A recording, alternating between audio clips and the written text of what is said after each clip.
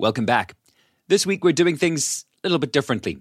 Erik Kruger and John Sonnet, the hosts of the award-winning Expansive podcast, have recently been appearing as guests on a variety of other podcasts, and we wanted to bring those conversations to you too. Tolu Adebukin hosts a podcast called Dunamis EQ. Just like you, he too is interested in the correlation between emotional intelligence and leadership. And that's why in this episode, you'll hear Erik Kruger dive into the importance of self-awareness, understanding our patterns, our beliefs and triggers, and how to use that knowledge to modulate our interactions with others. This is episode 183 of The Expansive. Here's Tolu hosting his podcast, Dunamis EQ, in conversation with Erik Kruger.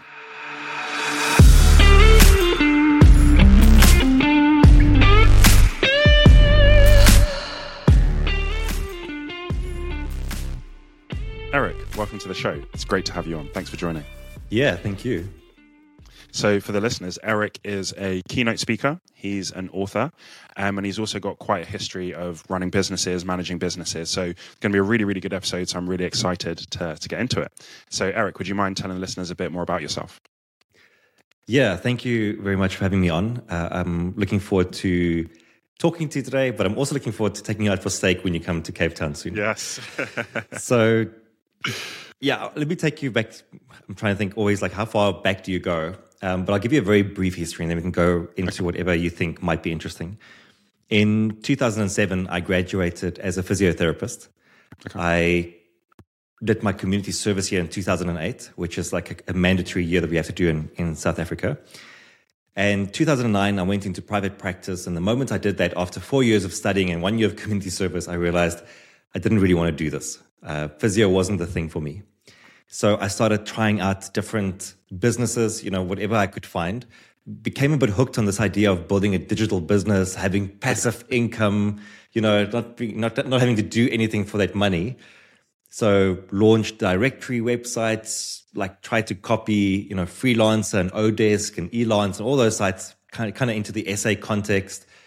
None of it worked out, but it taught me lots of valuable digital skills. And then around 2015, I got to the point where I was like, I'm so sick and tired of failing. Like I've tried so many different domains, so many different ideas. Nothing has worked out. I'm just going to do something that is for me and not aimed at making money.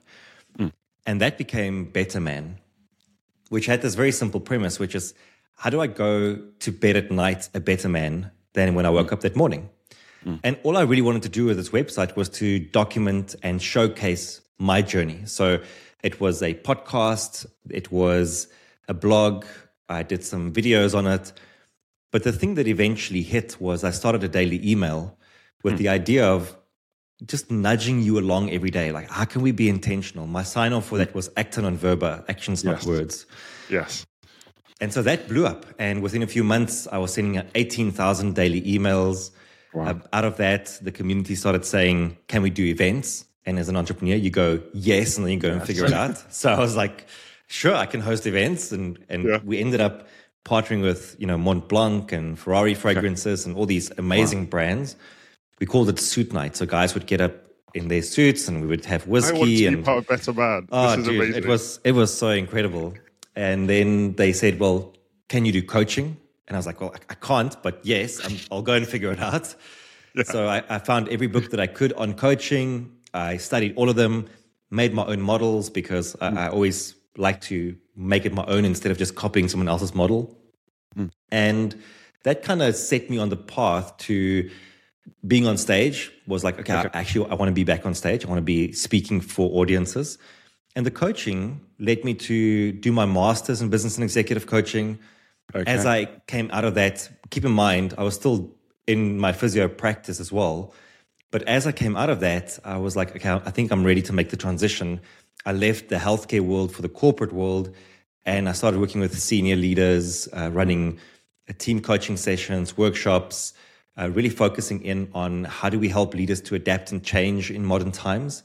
And that's kind of been my focus for the past 5 years now. I started a company called Modern Breed, which is all about cultivating a modern breed of leaders and teams. And unfortunately, like one of the hardest parts of this journey has been that I had to leave Better Man behind. So it's no longer in existence. But the Daily Leader, which is a daily email for men, not for men, daily email for leaders, has taken its place. So I'm still doing that, but just in a different format. So highlight reel, that's kind of where I'm at. So acting on verba, I listened to one of your past episodes, and you said that people actually got that tattooed and different things like that. It sounds like a really committed community. You know, it's something about two things. I think when you have a very simple message, it makes it very easy for people to connect to you. And what could be more simple than I want you to be a better man? Like the name was like, it's in the name, you know, and it's you didn't have to do much thinking about what this means. So I think it connected with people very easily because of the simplicity of it. But then the second part is that when you have a daily email, you know, I was highly, highly engaged with the community. And so what happens is I show up in your inbox every single day. But on top of that, when you reply, I reply. And so I always made a point that if a guy reached out to me saying he was having a difficult time or he wanted some advice on something, I always made a point of reaching back out to them. And then what we had as a sort of an add-on to that was we also had the community on Facebook. So that was also about 18,000 men strong. And so just the interplay between the email newsletter and this community and then the live events, it created something very meaningful for men. And then you have this call to action, which is let's stop talking about things and do the things that we say we're going to do instead. Yeah. And even if you just do that, it elevates you above everyone else immediately because we've really fallen into a society where it's much easier to talk about what we're going to do instead of actually doing it. Yes. So I think it was just a very potent call to action for men. And still is. I still have Acting on Verba on my bookshelf, like a few of them actually stacked to remind me of that. And then my second book that I published, Dangerous, same thing. It's also sitting there, not as a reminder that I wrote the book, but as a reminder of the message, because both those are very special to me. So would you mind talking a little bit about the core messages? So I understand a little bit about Acting on Verba, but also about Dangerous. Would you mind talking a little bit about both in terms of the messages and what you talk about in those books? So Acting on Verba was actually just the compilation of all the best emails that I wrote. From about 2015 to, I think, 2018-ish, I never missed a day. And we decided to go back, look at which emails got the biggest response from men, and then we compiled them into a book of about 180 reflections that you can then sit and go through. Okay. And the idea was always it has to be short, to the point, and then you can just carry on with your day. So it shouldn't get in the way of you taking action. So Acting on Verba didn't really have a narrative to it or a big overarching idea. It was just all of these small nudges to help you be more intentional in how you show up. Dangerous was slightly different. Dangerous came from a coaching session that I actually had. So I finish my master's. I start working with pretty high-level leaders straight out of the gate. Not because I deserved to, or not because I was competent to do that, but because I built trust with Better Man. And so the guys who knew me were willing to give me a shot at a high level straight away. Which I'm very grateful for. And it really accelerated my career in the coaching and speaking space. But so one of the first CEOs I work with is the CEO of a pretty big company. They have about 600 employees. They're doing a huge amount of turnover. And I remember sitting in the session with him the day. It was a very interesting session because he had everything going for him. You know, he's a CEO of a big company. His team loves him. They are growing. He is in good nick and good health. Yeah. There's nothing that you could look at and go, oh, I feel so sorry for this guy. But yet, when I was talking to him, I was like, there's something missing here. You know, I feel like you passive. There's something I'm just not getting from you, like energy that I'm missing. And as we spoke about it, what became kind of clear to both of us is that actually, even though physically things were going well on the outside, mentally, he was stuck in survival mode. And survival mode has three common characteristics for me. So I like to just layer this in because I want you to understand, you know, survival mode is something we all go through. It didn't necessarily play out exactly to this extent in his life, but there were elements of it. So the three things that you see when someone is in survival mode is, number one, they become very reactive to their day. This means they go through their day just putting out fires, trying to get to the end of the day, not really being proactive. Number two is that they operate from fear, frustration, and anxiety. When you do this, there are two cognitive distortions that occur. Distortion of probability, distortion of severity. Distortion of probability goes, things are likely to go wrong. And distortion of severity goes, when they go wrong, it's going to be catastrophic. And so what happens is that during the day, you're busy, your hands are going all over the place. At night, your hands go idle, your mind fires up. You think about all the challenges in your life. You go, oh, it's likely to go wrong. When it's going to go wrong, it's going to be catastrophic. And then that creates more fear, more frustration, more anxiety. And of course, what this leads to is the next morning you wake up and you become even more reactive. Your hands fire up again. You just go, go, go. And all of this brings us to the third thing, which is that when you are in survival mode, the things you do keep you in survival mode. And that's perhaps the biggest thing that I saw with him, is that he wasn't doing anything that's breaking the pattern. It's like, this is survival mode's most potent weapon, is that it's invisible to us. We get stuck in it and we don't realize that we are there. So we spoke about survival mode. He was like, yes, I can feel that I'm in survival mode. I don't know what to do about it. We left the session not really having concluded anything. And I just thought about what led him there. You know, how did he end up in survival mode? If he's this amazing CEO, everything's going well, everything's going fine, how did he end up here? And then one day I was just thinking about this man that I saw in front of me. And I was like, how would I describe him? And the only word that popped into my head was harmless. That he'd like kind of lost his bite and his fight and his edge. Like I couldn't feel anything. Like, where's that fire? And so on the next coaching session, I said that to him. I said to him, I think you've become harmless.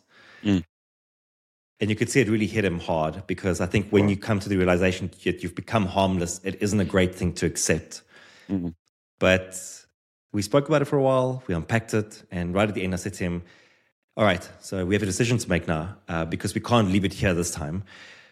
If you are not going to be harmless, then what will you be? And he said, dangerous. Wow. And when he said that, I was like, there's something, there's like, it's a state about just being more bold, fierce, about taking on life, taking on risk, moving forward. And after, it's interesting when I recount that story.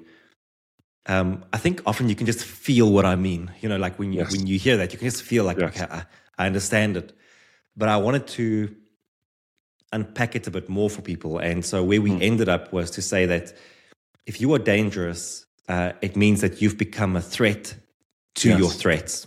Yes.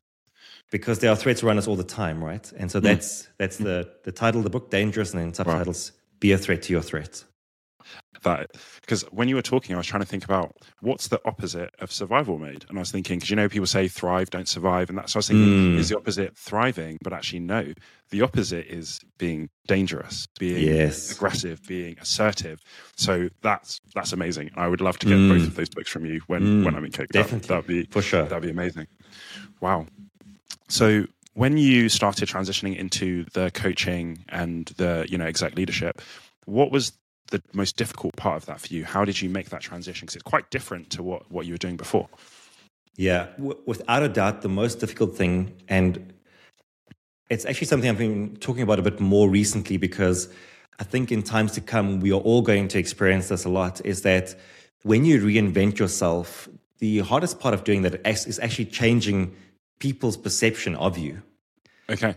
Because, we get so used to, or people have a box that they want to put you into.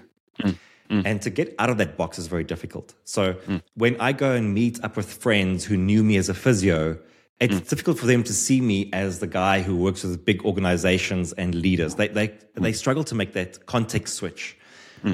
When I switched from Better Man to the work I do today, I had the reason why I left Better Man behind was because people couldn't put the two together. When I was the guy from Better Man, I was the guy who talks about masculinity. Yes. And so I often had, a few times actually, had companies say to me, okay, but if we bring you in, will you be able to speak to women as well? And I was like, well, the message is kind of agnostic. The message goes, it's applicable to everyone. But in their minds, I had a specific box that I belonged in, and they couldn't take me out of that box and put me into a new box. And so what is required is that there's the perseverance that over time, people start naturally starting to say, okay, well, I can see that you're doing something else and I'm shifting my perspective of you. But actually, the most important thing is that as you build a new identity, you build it into a new world. I don't know how to really explain that, but you meet new people and they meet you as this new version of you for the first time. Exactly. And so, you kind of reinvent your reality as you go along. But that was the hardest part because you also have to let go of a part of your identity. Erik, the physio, was a big part of my identity. Erik, the guy who ran Better Man, was a very big part of my identity. And what made that even harder was leaving behind what I had built, the community. I felt indebted to them and I felt like I was letting them down in the process too. But that's always the thing about reinvention, is that it has to start with something ending. And that something ending isn't just something material, it is also internal for us, letting go of who we are in that moment. And then you go through this period of the wilderness where things are in turmoil and you haven't quite cleanly made the transition. Like at some point I was kind of living as the physio and the Better Man guy and the keynote speaker. Yeah. And then you chart your way through the wilderness. And then one day you finally get to the space where you enter the new beginning. And that is where your identity really becomes aligned with this new vision or this new person that you are. And you just feel like you are more authentic in how you show up. And that actually took a few years for me. I'd say about 2 years from when I left Better Man to... Yes.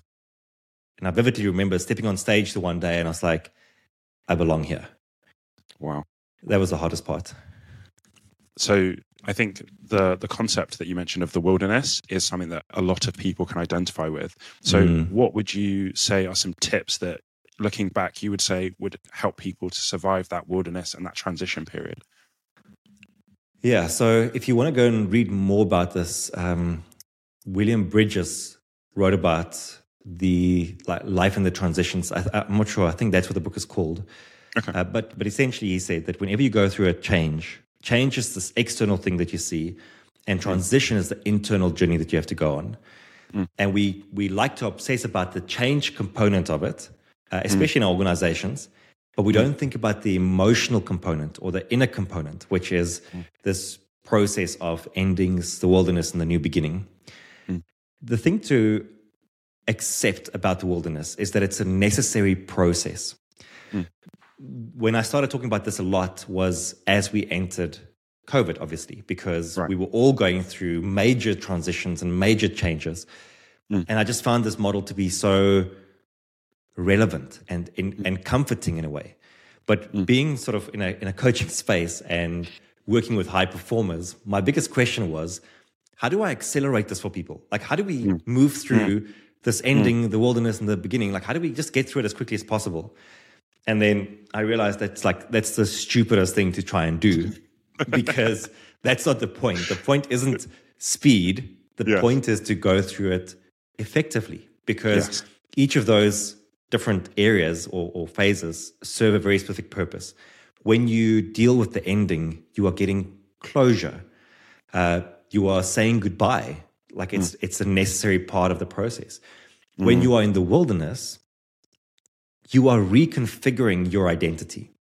So this is a moment of, it's a very important moment of inner reorientation that is happening. And the way I always describe it to people is that when you've spoken to someone who just came out of a long-term relationship, initially they're obviously dealing with the ending, it's very painful, and then they go into the wilderness. And so what happens is after a little bit of time of them being separated, someone will come up to them and say, listen, are you going to start dating again? And they'll go, no, I'm just finding myself. And what they are really saying is, I'm in the wilderness, I'm trying to figure out who I am when I'm separate from this thing that I had before, this thing I just said goodbye to. So just knowing that, means give yourself time. Just be patient with yourself. Know that in the wilderness, you are trying out new things. You are exploring new paths. And so what you don't want to do when you are in the wilderness is to sit on your butt and do nothing and sulk. What you want to do is explore, try things, meet people, take up a new activity. It's just the process of clarity that has to unfold. But we often think we can think our way into clarity when what we really need is to act our way into clarity. Yeah. And so by just being on the path, there's no specific point that you can go, oh, okay, like if I just do this, I'm going to hit the new beginnings like in, a few weeks or whatever.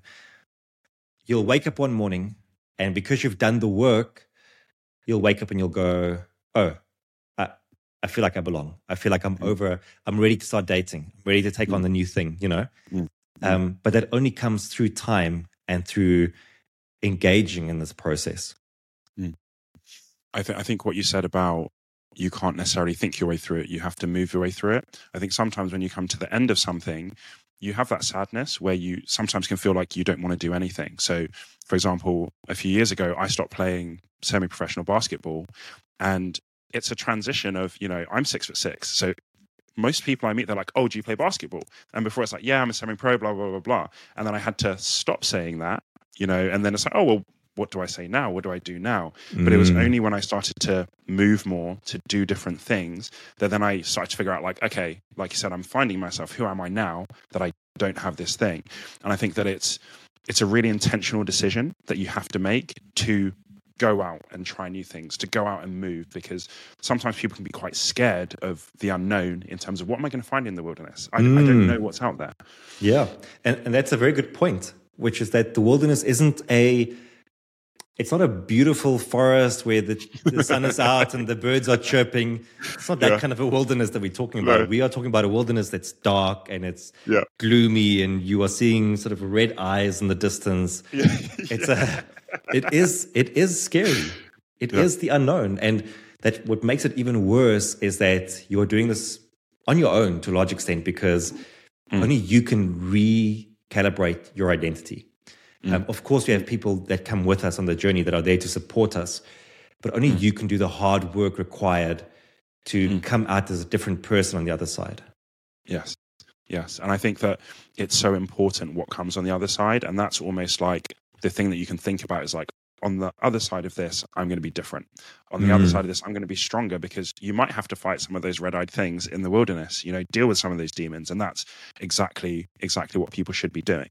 I think one of the things I really like, and I can't quite get the phrasing right, from The Expansive, from your podcast, is the bit that you talk about at the beginning in terms of helping people to deal with change. Would you mind talking a little bit about what that actual phrasing is, and then where that came from and how you guys do that? Which specific phrasing are you referring to? So there's something in your intro where you're talking about helping people to be more expansive and to deal with and better with change. I don't have the exact framing, but I might find it. It's so funny because I also don't have it. We need Sean. We've done that introduction so many times, and I still don't know that introduction off by heart. We still always read it out. So a little bit of behind the scenes what happens with the pod. Let me quickly see if I can grab it for us. And then I'll read it, and then we can take it from there. Yeah, because it really resonates with me, because I feel like change management is a huge skill. So we talk about it organizationally, but I think as a person, as a leader, as whatever role you play in life, change management is a massive, massive part of life. And I think that's something we're not necessarily taught as we go through education and different things like that. It's not something we really learn a lot about. So I have it here for you. So where we explore the frontiers, so The Expansive is where we explore the frontiers of personal growth, business innovation, and technology. We believe that growth and progress comes from expanding our minds, exploring new possibilities, and embracing change. Yes. Yeah. So, look, I think, specifically coming from The Expansive, so it's John and I, and we come to the world through looking through different lenses. I have a very realistic leadership lens. I think a lot about teams. I think a lot about the practical application of change.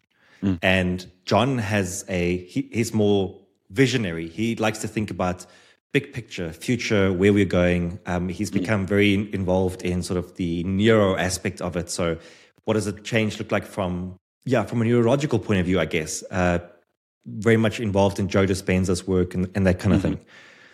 And so we come to the world through different lenses, but we both recognize and understand that ultimately what we are dealing with in all situations is how do we help people to change? Because change isn't just adapting to the world.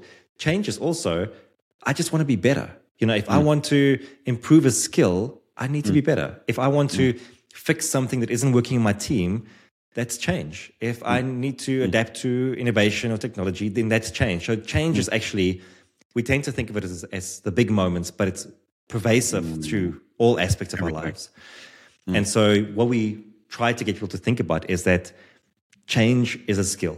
It's not something that we just fall into. It's something that you can become good at, that you become good at by understanding your circuitry. How does your brain respond to change? But also understanding that you have so many emotional triggers and so much baggage that you carry with you all the time. And so the lighter you can move through the world, the easier it is to change. And so dealing with your own stuff helps a lot. So I think we ultimately end up pushing accountability and responsibility for your own life a lot. And through that, try to get people to change and adapt to the world. I really like that. And where you were talking a little bit about triggers. So in one of your moments, you talked about how triggers if you don't deal with your triggers, they almost turn into moods. If you don't turn into your moods, then there's like this progression of it becoming a really big problem, and it then limiting your emotional intelligence because you can't actually see the things that you need to be able to adjust. And so I found that really interesting in terms of triggers and change and dealing with things and what change sometimes triggers within you, because that's where it really comes apart a little bit. Yeah. And we all have it. It's all there all the time. The question is, to what extent are you aware of it? Yeah. And I recently saw some research that said only 15% of us have a high level of self-awareness. And it's an astonishing stat to me. And then I'm like, okay, but actually I see it. Like now, I most of the work I do happens within the team context. Yes. And so I often see a leader that is like oblivious to the impact they're having on the team, or I see a team member that is oblivious to the way that they're treating a team member. I'm like, okay, I can see it. I see that, 85% of people are actually not very self-aware. And then so often I catch myself, I'm like, geez, like you didn't see this thing in your own life and this like thing that you've obviously been doing wrong. I'm like, I'm part of the 85%. I'm not part of I'd like to think I'm part of the 15%. And if we don't have that self-awareness, we don't recognize the triggers. And if we don't recognize the triggers, we can't do anything to overcome it. And like you said, which I'm glad that you highlighted it, is that triggers exist both ways. That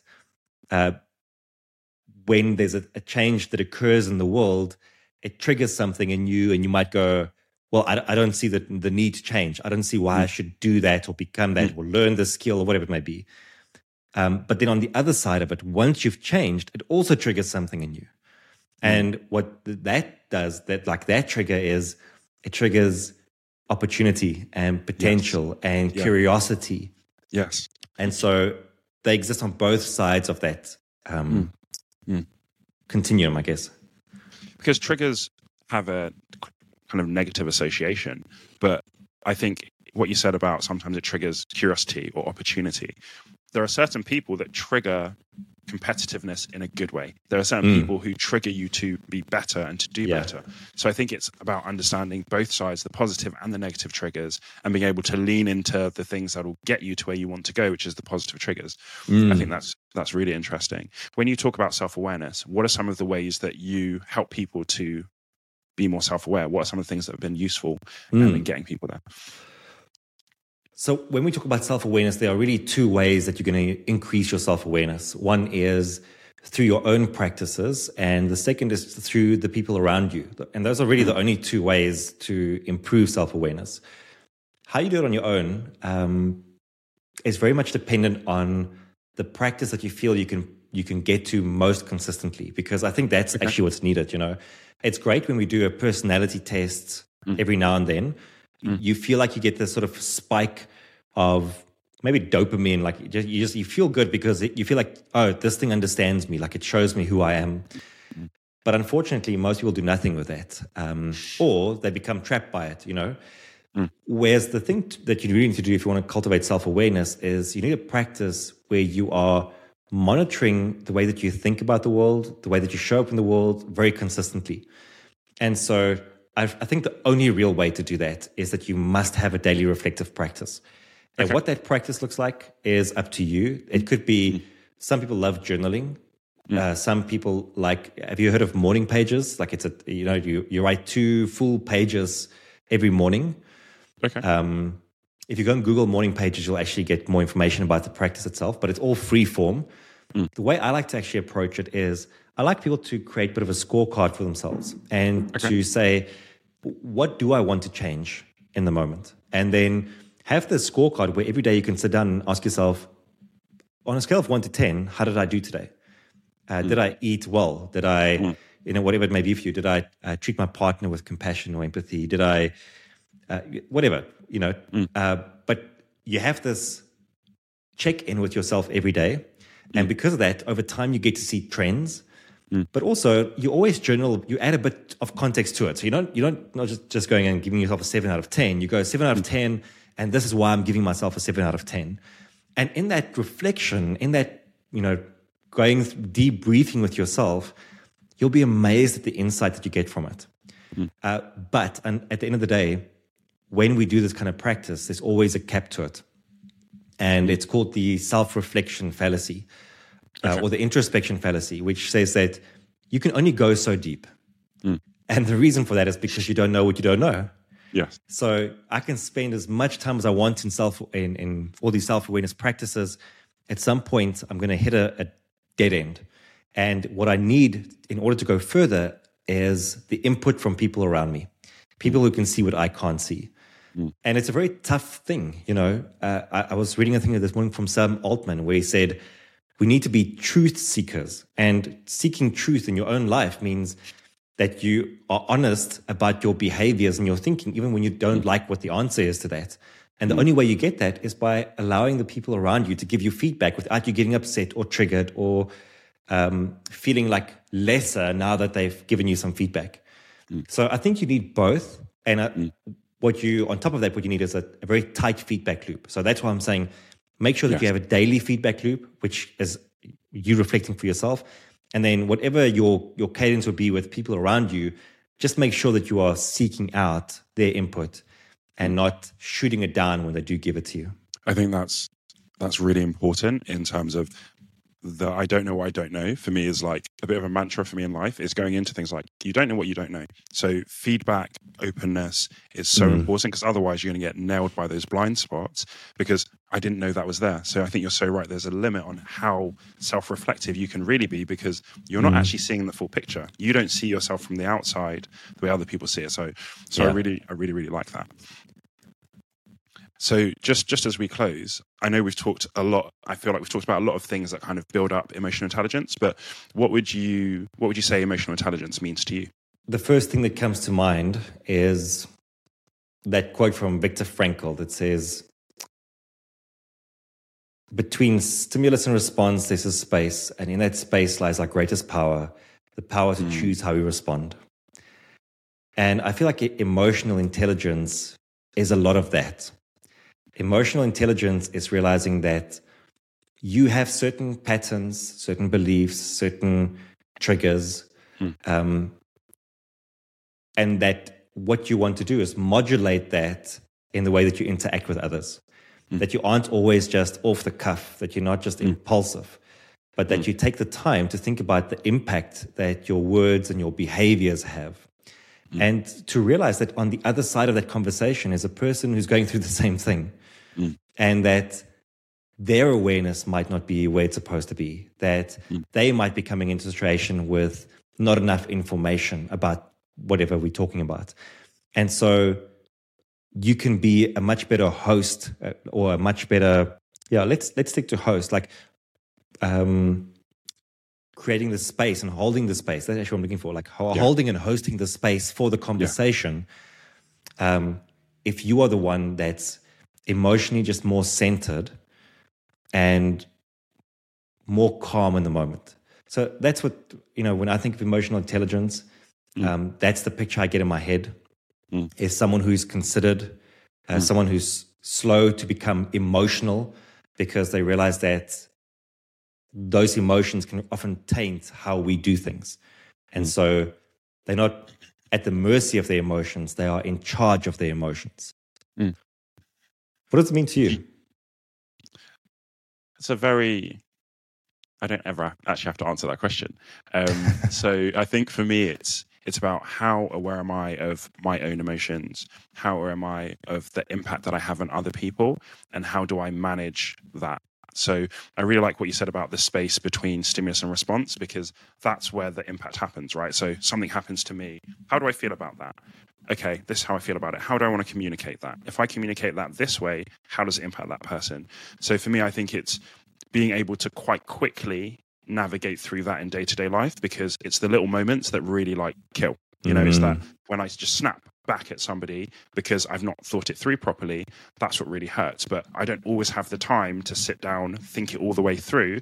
So how do I start to understand myself more quickly and be able to respond more quickly in the right way is probably what it means to me. Love that. Very well said. Thank you. I wanted to ask you about just something that triggered a thought. Was you said about being calm and considered and things like that. And the pushback that I often hear about that is that because I'm very this all the time, very level. And some of it is personality. Like from when I was a kid, teachers would say you're so relaxed. It's like you're on a Caribbean island. So some of that is personality.